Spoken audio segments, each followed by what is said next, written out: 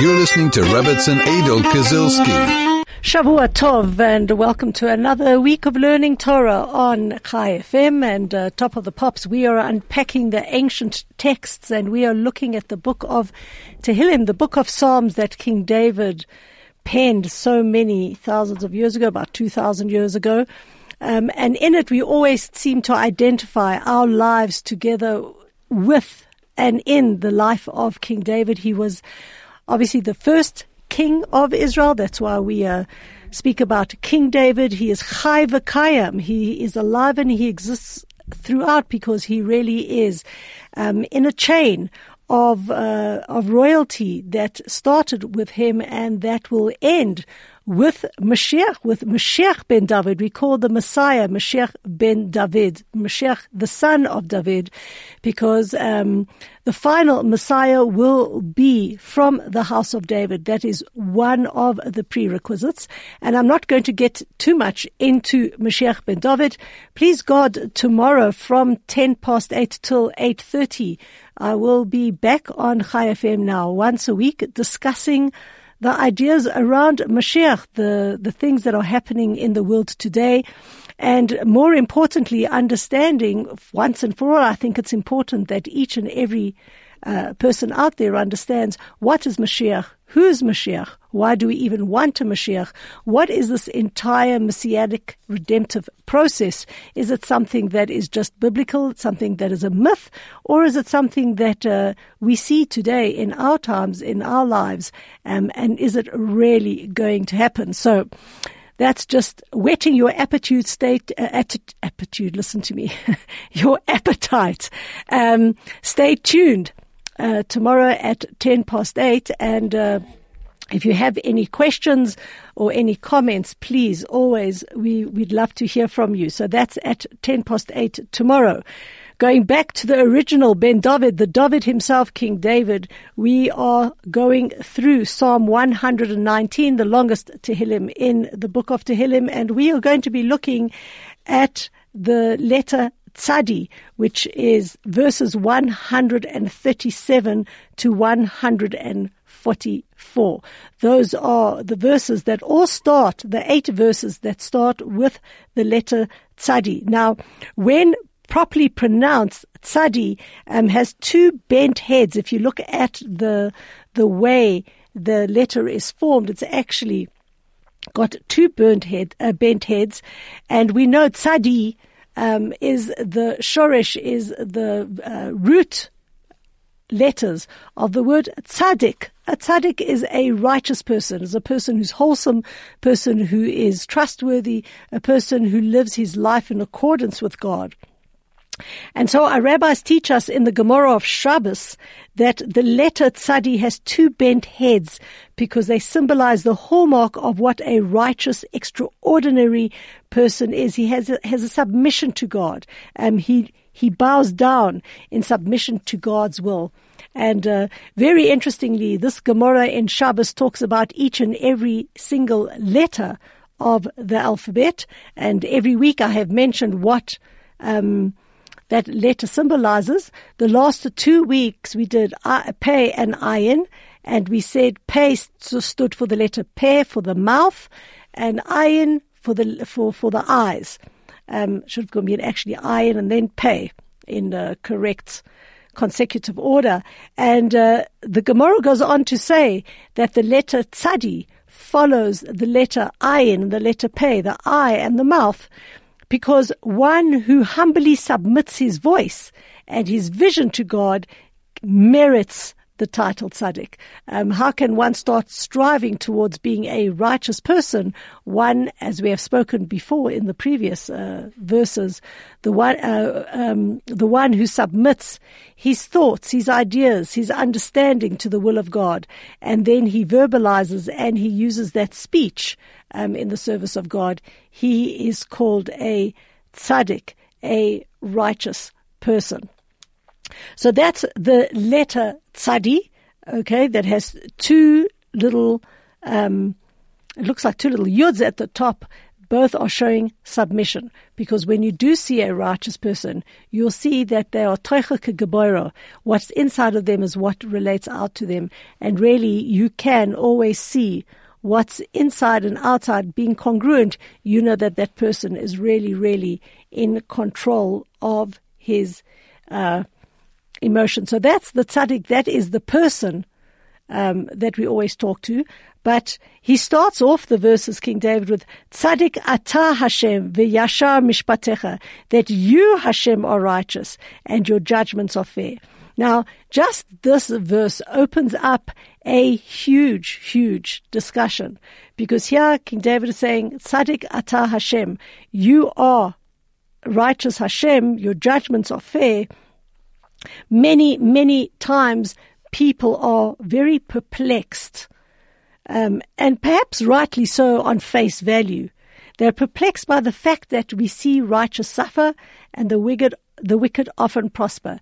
It's the question that is always asked: why are the good people in this world suffering, and it seems like the wicked are getting away with absolutely everything?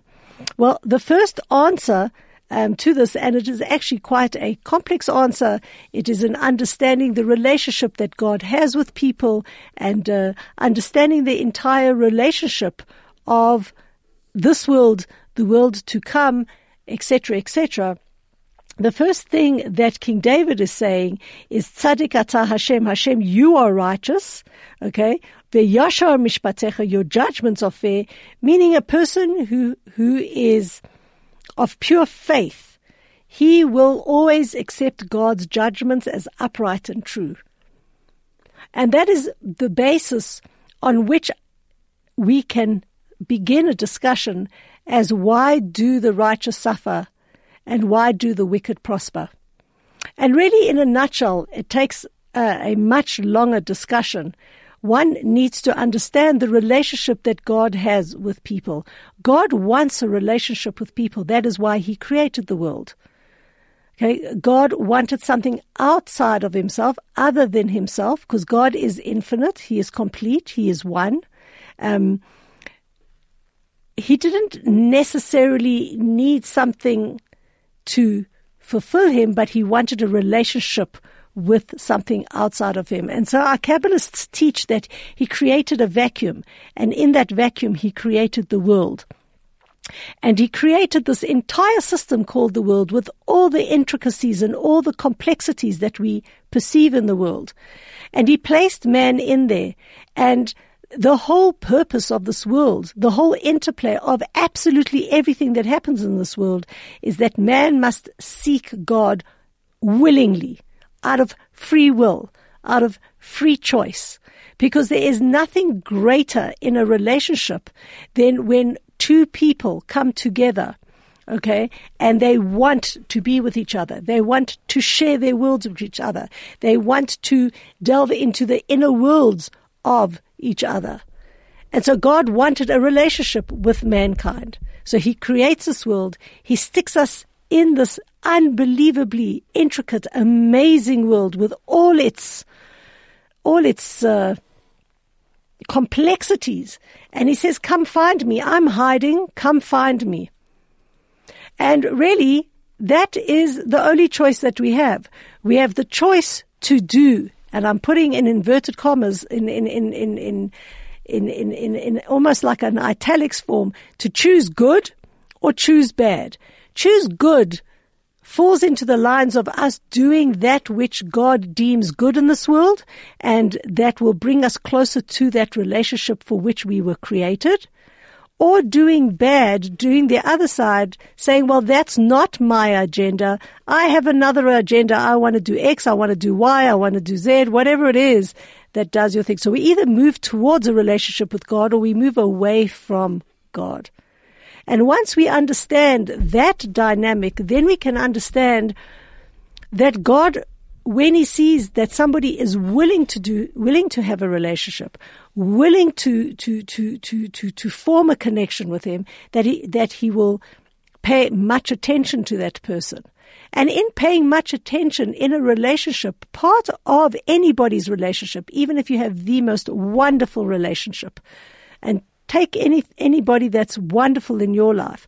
Part of that relationship is that you go through hard times, that you're able to point out to that person something negative or where you can grow. It's particularly pertinent when it comes to the relationship of marriage, where it is the crucible from which you can experience the greatest love, the ecstasy, and you can also experience the greatest pain, because it's with that person who you want the deepest relationship with, that's the person that is going to push the buttons and going to cause you to grow.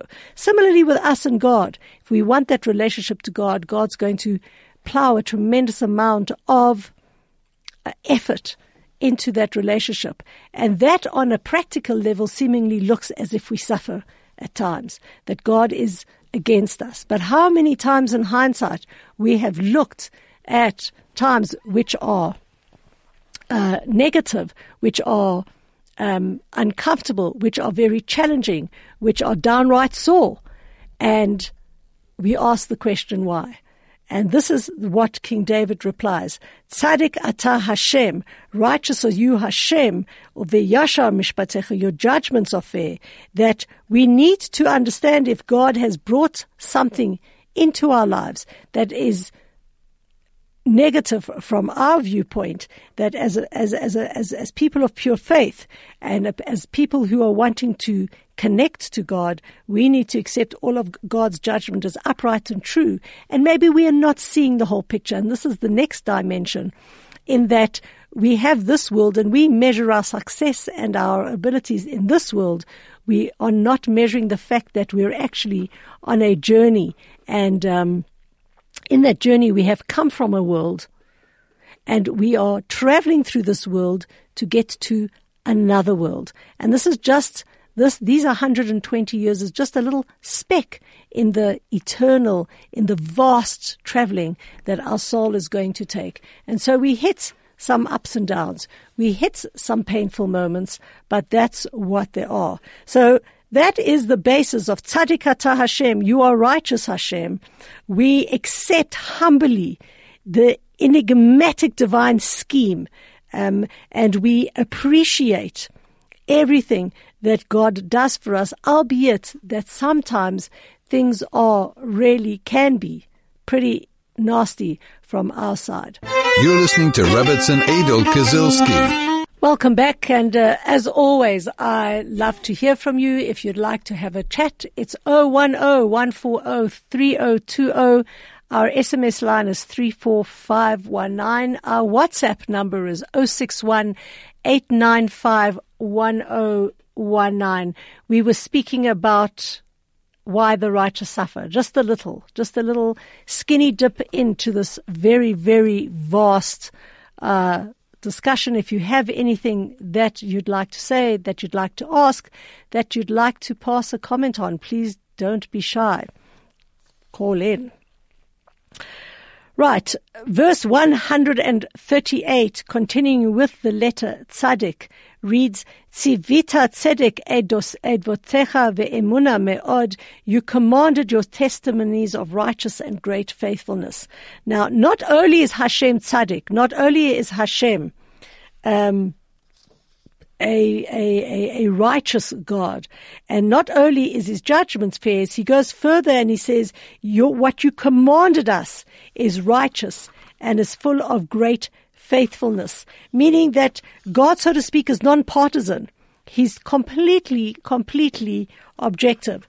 And when somebody deserves punishment, God doesn't show any favoritism. He doesn't accept any bribes. So when the children of Israel deserve to be exiled from the land of Israel because of their faults, it said God issued strict parameters, strict commandments as to what will happen, and he acted with us with firmness.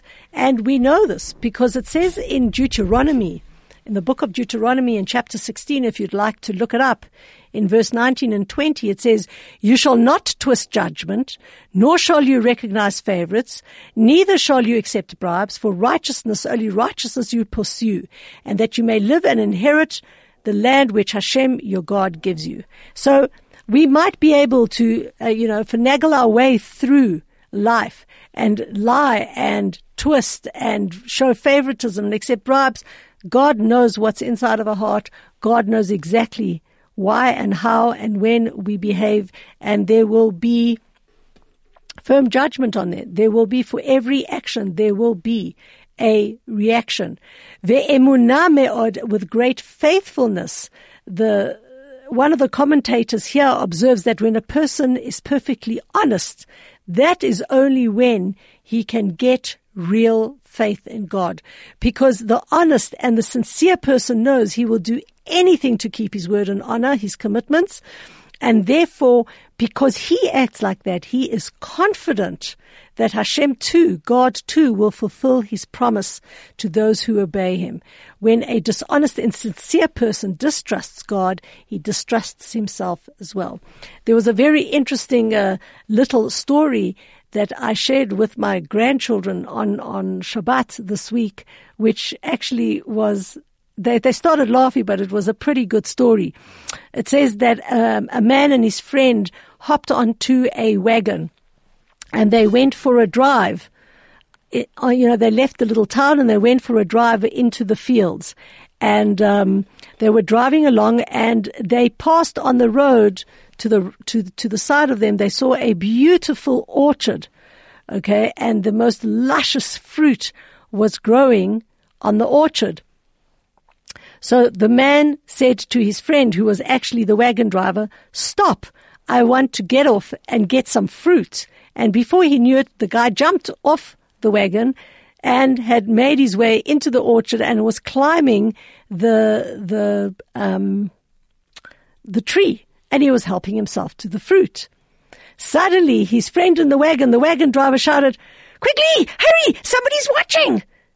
And the man got a huge fright. He jumped out of the tree, scooted back to the wagon, and the wagon driver hit his horse, and they galloped off at a fast speed. About a kilometer later, it seemed like they were better. The guy who was looking for had gone to go get the fruit, looked behind him, and he saw nobody. So he turned around to his friend, the wagon driver, and he said to his friend, "Hey, who did you see was looking at us? Because there's no one following us." And his wagon driver friend turned around and said to him, "Someone," I didn't say somebody was watching us, I said someone is watching us, the one above. He was watching you, and you were about to perform the act of theft. A very powerful lesson that when we are behaving honestly and perfectly, we know that God is watching us. We've learned that from the previous thing, that there's an eye that sees and an ear that hears. This is from Pirkei Avot. An eye that sees and an ear that hears. Everything is written down. And we need to be as scrupulously honest and as trustworthy as possible, because God is watching you all the time. So don't think that you can get away with this or you can get away with that and nobody is looking. God is looking. And if we behave with perfect honesty, with sincerity, then the emunah me'od, we believe greatly that Hashem too will fulfill his promises to all those who obey him, and the vice versa applies. Also, one of the things that is implied in this, ve'emunah me'od, that we believe in God's faithfulness, we have a tremendous amount of faithfulness in God, is that God will still fulfill his promise to redeem us and bring Mashiach, as Yeshayahu, as Isaiah prophesies in chapter 11, he says, "And righteousness and faithfulness shall be the girdle of his loins." And this again will be the discussion that we will begin tomorrow at 8:10 right here on Chai FM, just discussing that one of the fundamentals of the Jewish faith is that we believe, as King David said so many thousands of years ago, that we have to do our part. God has promised and will fulfill his part in bringing us the righteous Messiah and bringing the whole world to a better place. Verse 139 reads as follows: Tzim tatni kinati ki shachachu devarecha tzarai. My zeal incenses me, for my oppressors have ignored your words. Okay, here we're talking about kinna. Kinna means righteous indignation. It means zealousness by those who love God when they witness things. Okay, the greatest zealot of our time, of biblical time, was Pinchas. When Pinchas saw that the men were cohabiting with the Moabite woman, he came into the camp, and he, in his zealousness, killed a man and woman caught in the act, and this actually awakened the Jews to tshuva, awakened the Jews to repentance. So here, what King David is saying is that my zeal incenses me, like I have a hurt. I feel like a rising up of indignation when I see that those people have forgotten what God is all about, and they have forgotten really the threat in the Torah that says, He repays those who hate him to the face. To destroy them, he will not delay his enemy to repay him to his face. So this is something that a righteous person will have an appropriate reaction when you see somebody who's not doing something right, that this overwhelming feeling of, wow, why are you not listening to the word of God? Tzerufa imratcha me'od. This is verse 140. Tzerufa imratcha me'od. Your word is very pure, meaning your words, Hashem, are entirely free of any flaw or error. Many times people go and say, no, it's not exactly what God meant. The Torah has changed. It's gone through so much history that it wasn't meant like this today. It really was only what it meant before. The Midrash actually comes and gives an interesting parable. It says there's a parable of a king who ordered a silversmith to purify the king's silver dish. So after the silversmith refined it in the furnace and removed it, the king told him to purify it a second time, which he did. Then the king went and purified it a third time. And so says the Midrash, this is like Hashem, the King of Kings, the Holy One, blessed be He. He refined and purified the Torah 49 times. Why? Because they've got it in Proverbs, the verse, every word of God is purified. And also in Tehillim, in chapter 12, it says, the words of Hashem are pure words, like silver refined in the finest smelting earth, clarified sevenfold. Sevenfold means 7 times 7. That's where they get that God purified the Torah 49 times. So the analogy is drawn that just like the silversmith repeatedly goes through the refining process again and again in order to achieve the ultimate standard of purity, God also reviewed the entire Torah for the sake of clarity. And once it was given at Har Sinai, it was repeated a second time at the tabernacle, reviewed a third time on the plains of Moab, because he wanted us to be very, very clear. Tzerufa imratcha me'od, your word is very pure. And this purity has existed and has been sustained for thousands of years. I recall once I had somebody come to my house who challenged me on the authenticity of Torah, on the fact of how can I prove that which we learn today, if we go open, say, an art scroll edition of the Chumash, how do I know that this is exactly the Torah that was given to Moses at Har Sinai? Now, I couldn't go give him that proof all the way to Har Sinai, but I had a very, very easy proof, because in our house we also have a cabinet filled with antique books, with books going back a very, very long time, to the early 1800s. And I opened up this very fragile bookcase. It's behind glass because the books themselves are so old that you touch them and they kind of like crumble as you hold them. And what I did was that I brought out a Chumash that was printed, I think it It was in Lithuania, maybe Russia. I cannot remember. I do remember the date, 1826. And I opened it up to the first page. It was a Chumash Bereshit. It was the book of Genesis. I opened up to verse 1, chapter 1, verse 1, and I put it down in front of the guy. And then I walked him over to our bookshelf, our extensive bookshelf, and I pulled out a Chumash, an art scroll Chumash, and I opened it. And I said to him, look, this is 200 years almost that have passed. Look at the words here and look at the words there. They're the identical words. They are identical nikudot. They're identical vowels. They're identical incantations. It's exactly the same. And if you wanted to go and prove the authenticity of Torah, go back to, and I've seen it with my own eyes many, many times in history, when you go back to museums, okay, where they show certain Jewish populations in certain places. I know this past year we were in Dubrovnik, okay, and we went to the shul there, and we saw a Haggadah, I think that was 500 years old.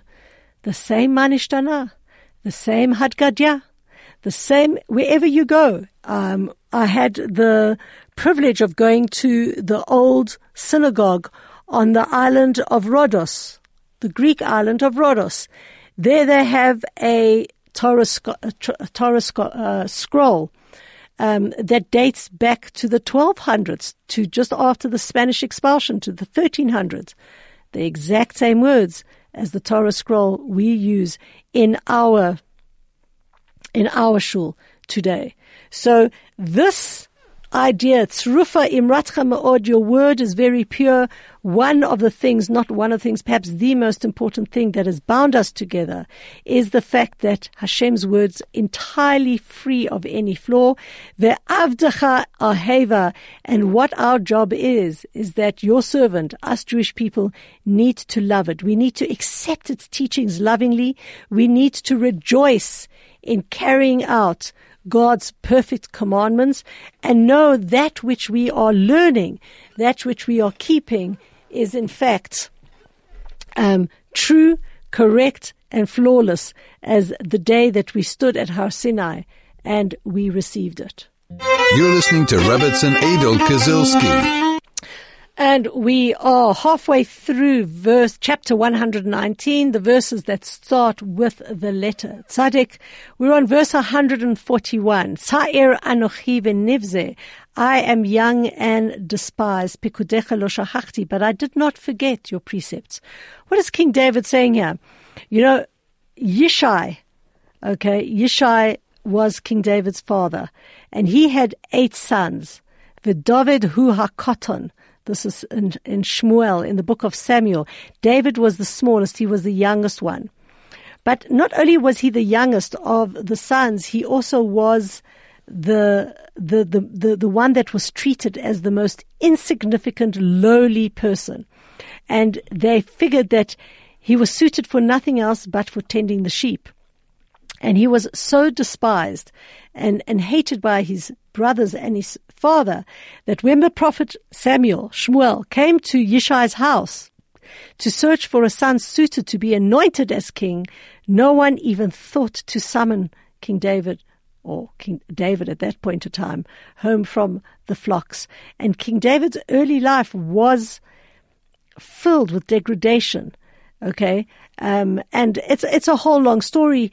Yishai did not believe that he was the father of King David, and he threw King David's mother and David himself out, and they lived out in the backyard. That's a story in and of itself. I don't want to get into every single detail, but as we said in the beginning, Tzaddik atah Hashem. Hashem, you are righteous in everything, even when there is suffering, even when things are exceedingly uncomfortable, even when there are challenges and obstacles. And David's early years of degradation were precisely there because that's what made him fit for royalty. You see, above all, the most important character of a king is that he needs to remain humble. in Deuteronomy and Dvarim, it says, his heart should not be lifted up above his brethren. It's very easy when one gets into government, when one becomes a prime minister, a king, a president, you name it, chairman of the board, that you kind of like get in a bit of an inflated ego. So the Talmud teaches that David never lost his the humility of his youth. And throughout his reign, one of the most superb qualities about David was that he always deferred humbly to his superiors in wisdom.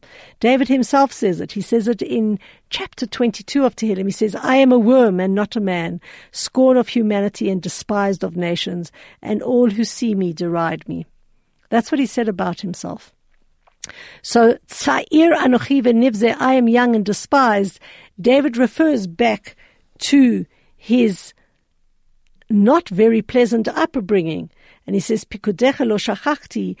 Oh, I never forgot your Torah. Because what did he say? He said, only a person who has abandoned genuine Torah study is able to develop a deflated, distorted self-image and think that he's the bee's knees. King David was saying, I did not forget to study your Torah.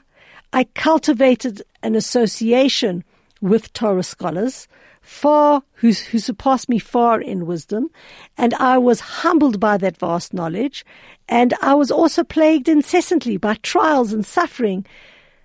I still clung to your Torah, and I knew what to do, because you, Hashem, are tzaddik. You are righteous.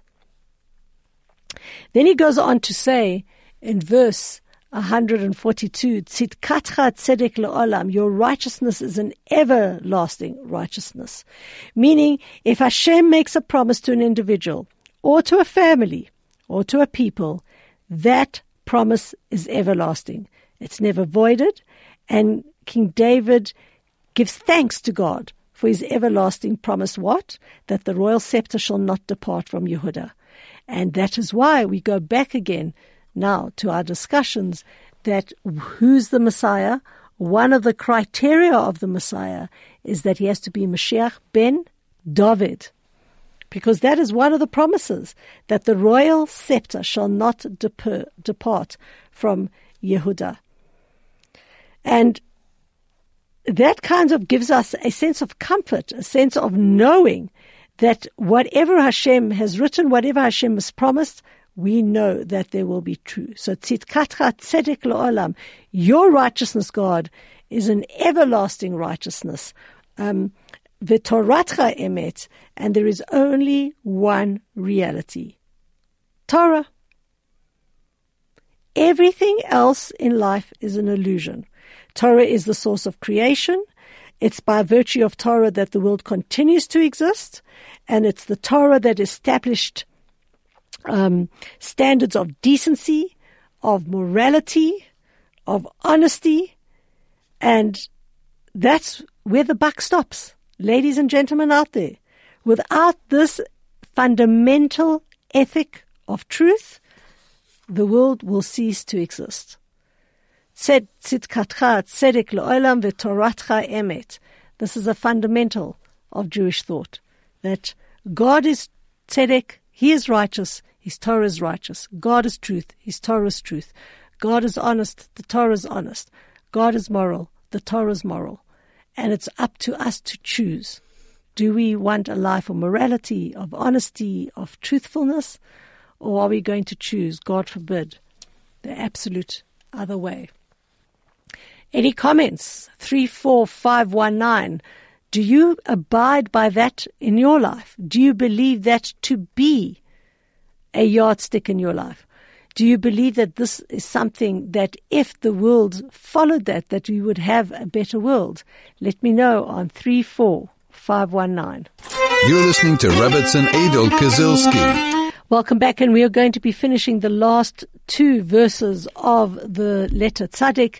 Tsar umatzok mitzauni. This is verse 143. Distress and anguish have overtaken me. Here, King David is talking about two types of negativity. Tsar, distress, Those are threats and troubles that stem from surrounding enemies. Matzok, anguish, is talking about mental and emotional suffering that originates from the self. And the Midrash refers to the suffering of the persecuted Jewish nation and says about it again in Devarim, you shall eat the fruit of your own womb, the flesh of your own sons and daughters, whom Hashem has given you, b'matzor u'b'matzok, because of the distress and the anguish with which your enemies will cause you anguish. And here King David is consoling the Jewish people. He says, as surely as the suffering came as predicted, so too shall there be the divine consolation, and the comfort will arrive just as the prophets have predicted. But tsar is one thing when that anguish comes from outside. Perhaps the greater punishment is the matzok, is the emotional anguish that comes from the inside. And many, many times one always has to look at one situation and try to divide between the two. Because while there might be tsar on the outside, if you are a believing Jew and you know that everything that is happening is coming from God, you won't land up falling into the pit of matzok, of that which is inside of you, okay, which is important. And finally, verse 144, Tzedek edvotecha leolam havineni ve'echyeh. My testimonies are righteous forever. Grant me the understanding so that I may live. Basically, the Torah, the narratives of the Torah bear testimony to the fact that although the righteous are momentarily endangered, righteousness always prevails. Ultimately, all evil is annihilated. And so King David says, Havineni ve'echyeh, grant me the understanding so I may live, because it's only through the merit of Torah that the Jewish people have continued to live. We will endure forever as long as we are learning Torah. It says in Yeshayahu, my words which I have put into your mouth shall not depart from your mouth, nor the mouth of your children, nor from the mouth of your children's children, says Hashem, henceforth and forever. That has been the secret of our existence. Ask yourselves why the Jews that are 0.25% of 1% of the world's population, who have been scattered into every corner of this world, why is it that we exist? What was the glue that kept us together? It wasn't our culture, because we have Sephardi Jews and we have Ashkenazi Jews. We have Jews that came from Russia and Jews that came from New Zealand. We've got Jews from all over the place. And surely after inhabiting the places that we did for so many years, we would have been swallowed up into the culture. But we remained apart. What kept us apart? Our observance of Torah. That was the glue. Because when we connect ourselves to that which is eternal, that which is true, God's wisdom, and connect ourselves to the source of that wisdom, God himself, then we have eternity. We're guaranteed eternity. And that perhaps is the greatest miracle of the Jewish people, that thousands of years later we are still around as a people, even though we come from all four corners of the world. We speak all sorts of languages. We eat all sorts of foods, but we still keep the same Torah. And that is what is righteous. God is righteous, his Torah is righteous, and it's up to us, the Jewish people, to remain righteous. And on that note, wishing everybody a wonderful week, and please God, join me back in the studio tomorrow at 8:10, where we will be discussing the concepts of Mashiach. In the meantime, have a wonderful day.